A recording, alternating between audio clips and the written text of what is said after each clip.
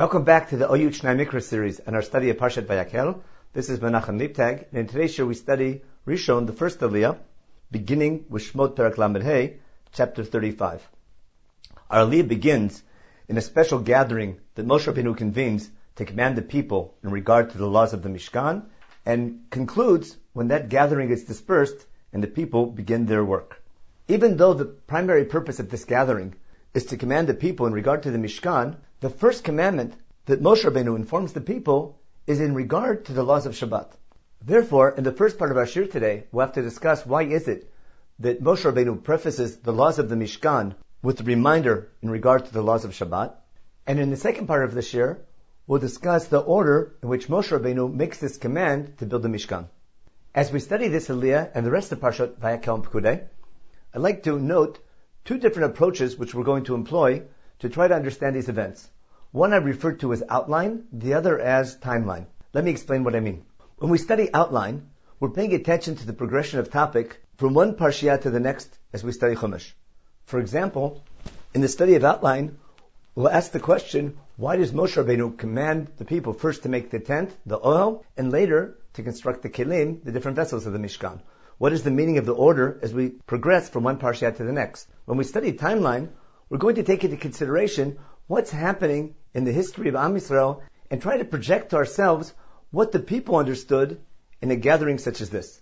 To understand the first set of psukim in Parshat Vayakhel, let's relate to the timeline and project to ourselves what are Bnei Yisrael thinking at this time. Recall that 4 months earlier, the entire nation had gathered together and entered a covenant with God at Har Sinai and received the famous 10 Commandments and the laws of Parshat Mishpatim. In the meantime, Moshe Rabbeinu went up to get the first luchot and additional laws, but when Moshe Rabbeinu was in Har Sinai, the people transgressed with the famous sin of the golden calf. Moshe Rabbeinu came down, that covenant was broken, renegotiated. Moshe Rabbeinu goes up again to get the second luchot, which included God's attributes of mercy. And now when he comes down, and the people have been anticipating his return, Moshe gathers the people together to inform them about the new nature of their relationship with God. When we take into consideration that the last several months, the main thing on the people's mind was their terrible sin with the golden calf, and is God indeed going to forgive them? That will help us appreciate the manner and the detail in which Chumash records the story of how Moshe commands these laws to Bnei Yisrael. As we're going to see, by the time Vayakhel and Pekudei is over, the result of this construction of the Mishkan will be that God's Shekhinah, God's divine presence, will dwell on this Mishkan, which will be a symbol that the relationship between God and his people has been corrected. But there's also a need, in order for God's Shekhinah to return, that the entire nation be involved in this process of building the Mishkan. Therefore, the opening word that Chumash uses to describe this special gathering is Vayakhel Moshe et kol adat bnei Yisrael. Moshe gathers together the entire nation of Israel, and that reminds us of a very similar gathering that happened in the opening line back in chapter 32 in the story of Chet HaEgel, where there it said, Vayikaher ha'am al Aaron, when the entire nation gathered against Aaron and demanded, Kum asei lanu Elohim asher yachul lefanenu, where they demanded from Aaron to do something because Moshe had gone, and that led to the entire incident of Chet HaEgel. Now Moshe gathers the people together, and we're going to fix what was wrong at that time. Back in that gathering, Aaron had asked for the gold, and that gold was brought and melted down, and the Egel was made. Now Moshe Rabbeinu is going to gather the nation together, again ask for the gold and silver and copper and many other materials. The difference will be that this time, this symbol of God will be built in the proper manner, and one of the main things that Moshe has to teach the people is how to follow instructions properly. This explanation follows Rashi's approach that the commandment to build the Mishkan was given after the sin of Chet HaEgel, even though it's recorded out of its chronological order in Parshot Truma and Tetzaveh. But even if we follow Ramban's approach, that Chumash is in chronological order, and that the commandment to build the Mishkan was first given to Moshe before the events of Chet HaEgel, nonetheless, we can definitely understand the manner in which he gives over these laws. And the way the Torah describes these laws certainly relates to the events of Chet HaEgel that happened in the interim. So again, let's keep in mind that Moshe is gathering the people together in order to tell them, here's what you need to do as a collective group to bring God's Shekhinah back in your midst and to show them that you're worthy to continue your journey and become his nation in the land of Israel. With this in mind, let's pay attention to the first things that Moshe tells the people.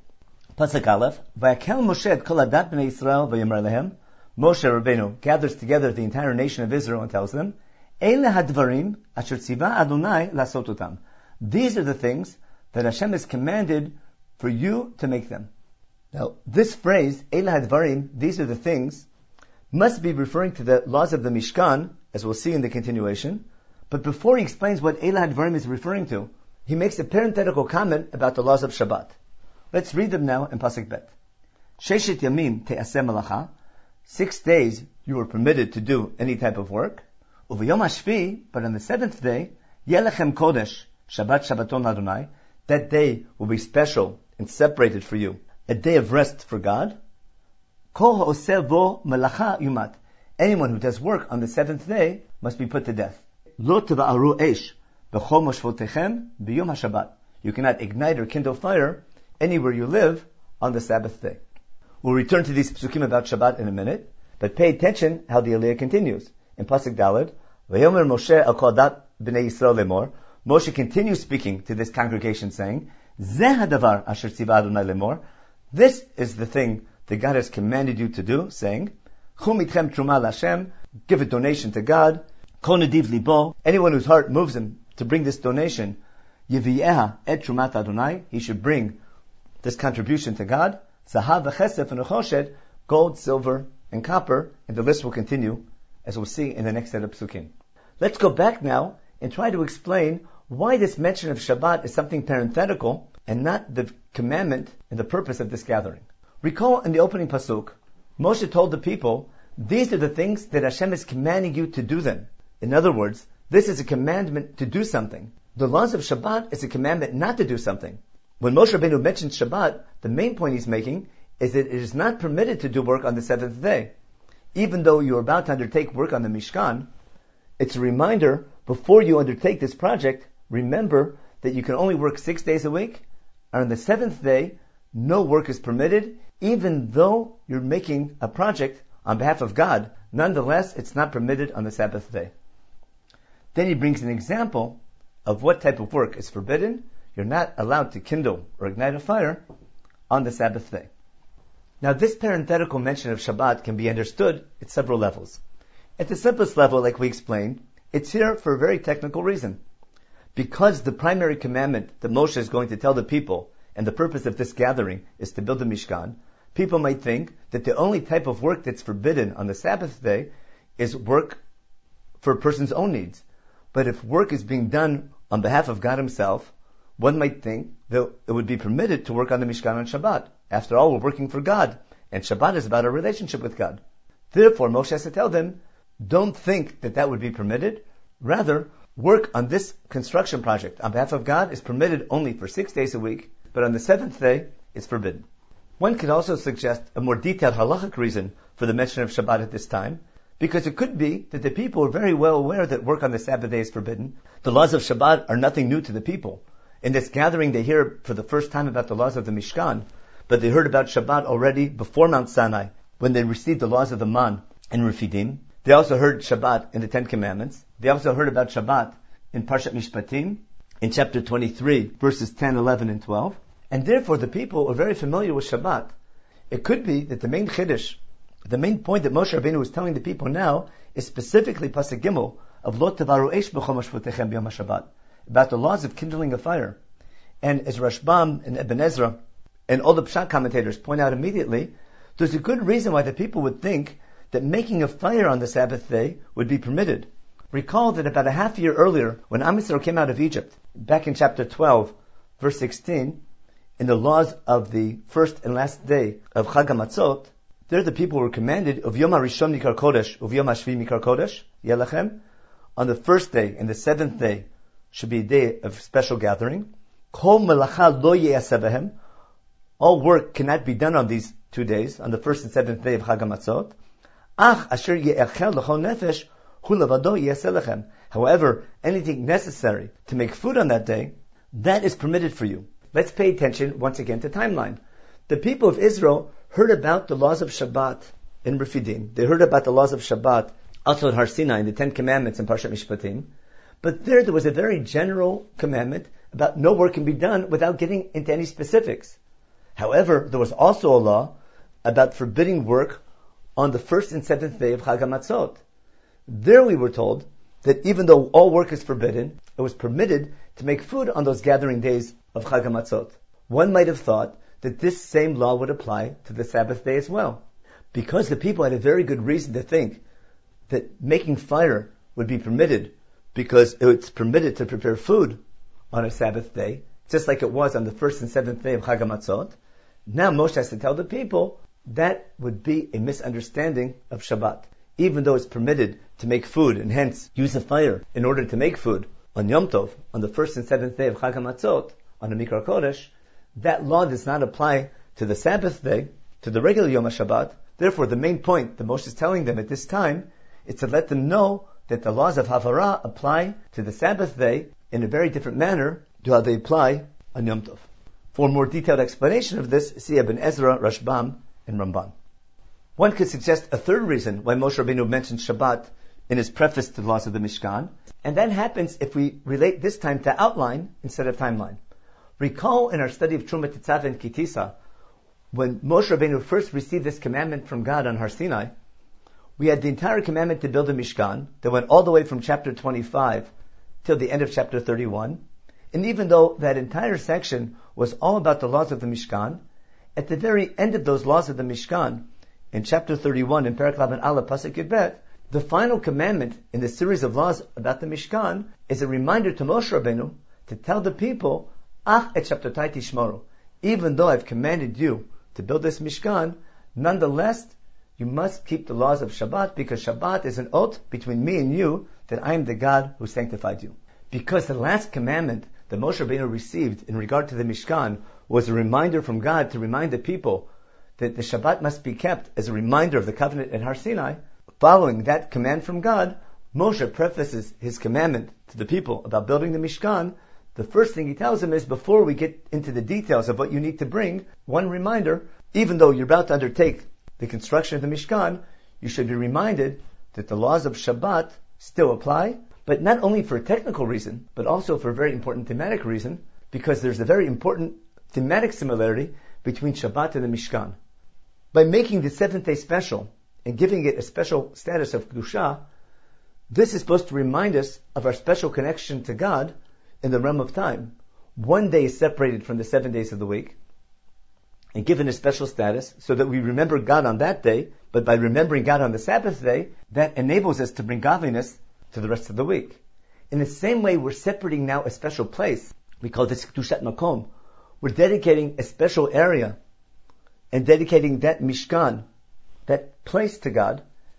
His presence will be felt at an elevated level in this Mishkan, but the purpose of the separation of the Mishkan from other places is in order that that intense Kedusha, that intense connection to God in the Mishkan, can emanate from that Mishkan to the area of the Machaneh, to the camp of Israel that surrounds it. So again, it's not just a technicality that Shabbat is mentioned here, in order that people don't do work, but rather to show the thematic connection between keeping Shabbat and building a Mishkan to God, the idea of Kedusha, Kedushat Zman, and Kedushat Makom, Kedusha in the realm of time, in the realm of space, to enhance our understanding and our appreciation of Kedushat Adam, the sanctification of man, where God elevates and sanctifies the people of Israel from the other nations in order to bring godliness at a higher level to them, so that can emanate from Am Yisrael to the other nations as well. I'd like to suggest one final thematic reason why the laws of Shabbat form a preface to the laws of the Mishkan, once again relating to the sin beforehand of Chet HaEgel, of the sin of the golden calf. Recall that according to the commentaries of Ibn Ezra and Ramban, and Rabbi Yehuda Levi and Sefer Kusari, the people's intentions in the beginning were very good.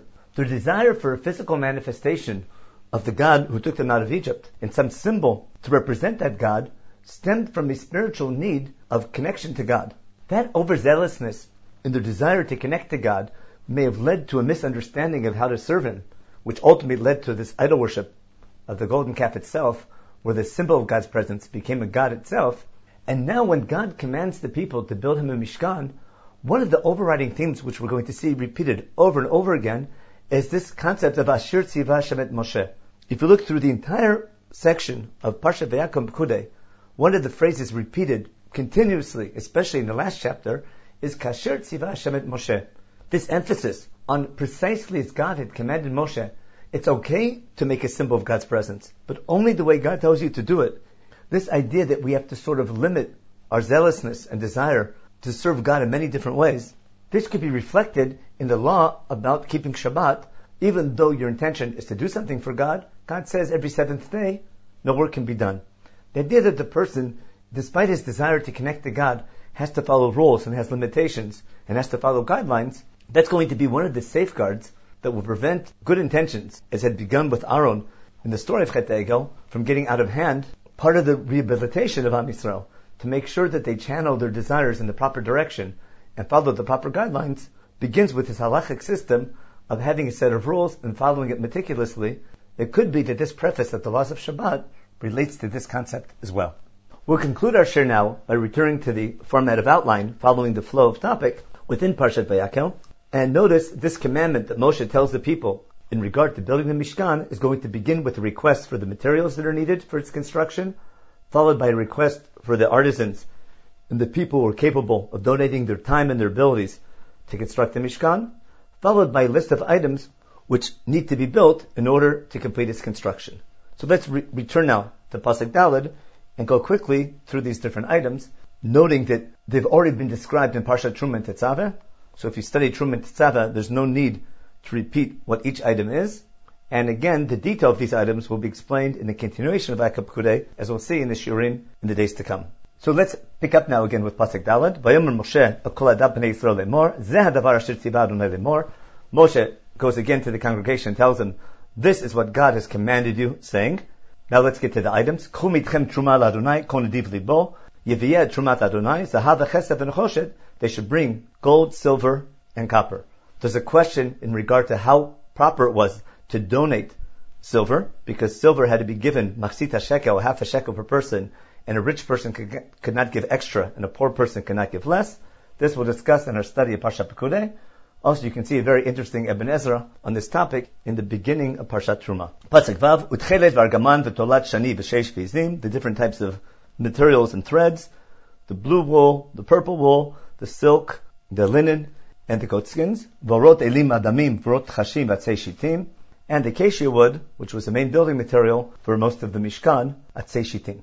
V'shemen lamor, oil for lighting the menorah, uv'samim l'shemen hamishka, the different spices for the anointing oil, the Viktor Tasamim, and for the incense. Avnei Shoham, the Shoham stones for the ephod, V'avnei Miluim, the filling in stones for the Choshen, therefore Avnei Shoham, V'avnei Miluim, Le'ephod V'lachoshen. So these are the materials that Moshe Rabbeinu requests that the people donate. And now, V'chol Chacham Leib Bechem, Yavo V'yasu et Kol Asher Tzivah Adonai. Anyone with a wise heart, in other words, anyone with the abilities to make these different items, they're requested now to come and do and make all these things that God has commanded.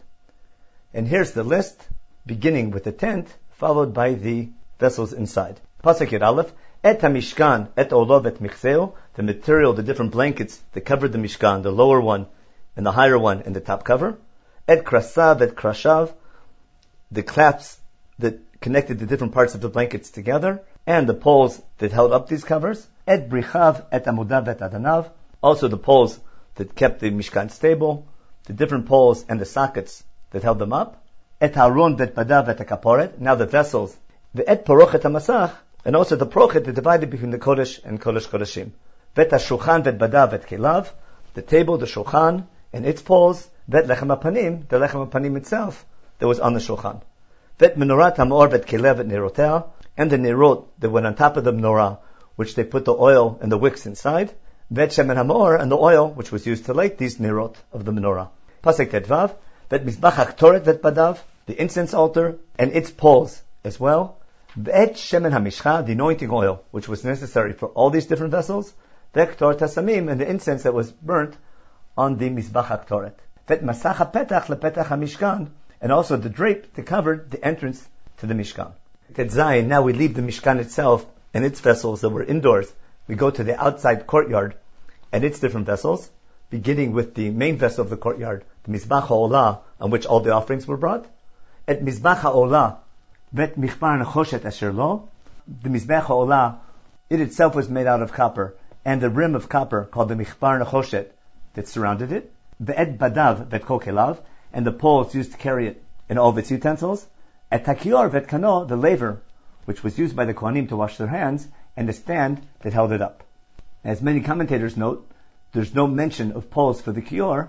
The status of the kior, the labor, was a little bit less because no actual avodah was done on the kior. Korbanot were brought on the mizbeach. We lit the menorah. There was a showbread, lechem apanim, on the shulchan, and ktoret on the mizbach ktoret. But the kior was a bit different because no avodah, no service was done on it, but rather it was used to wash the hands. Therefore, its kedusha might have been a little bit of a lower status. It did not require poles to carry it. Some commentators raise the question, how was it carried? Some even bring up the possibility that the wagons that the princes donated later on were used to carry the kior. Pasuk Tetzayin, Et kalei hachatzer et amudah bat adoneha. Now we talk about the mechitza, the partition that separated the chatzer, the mishkan, from the outside machaneh.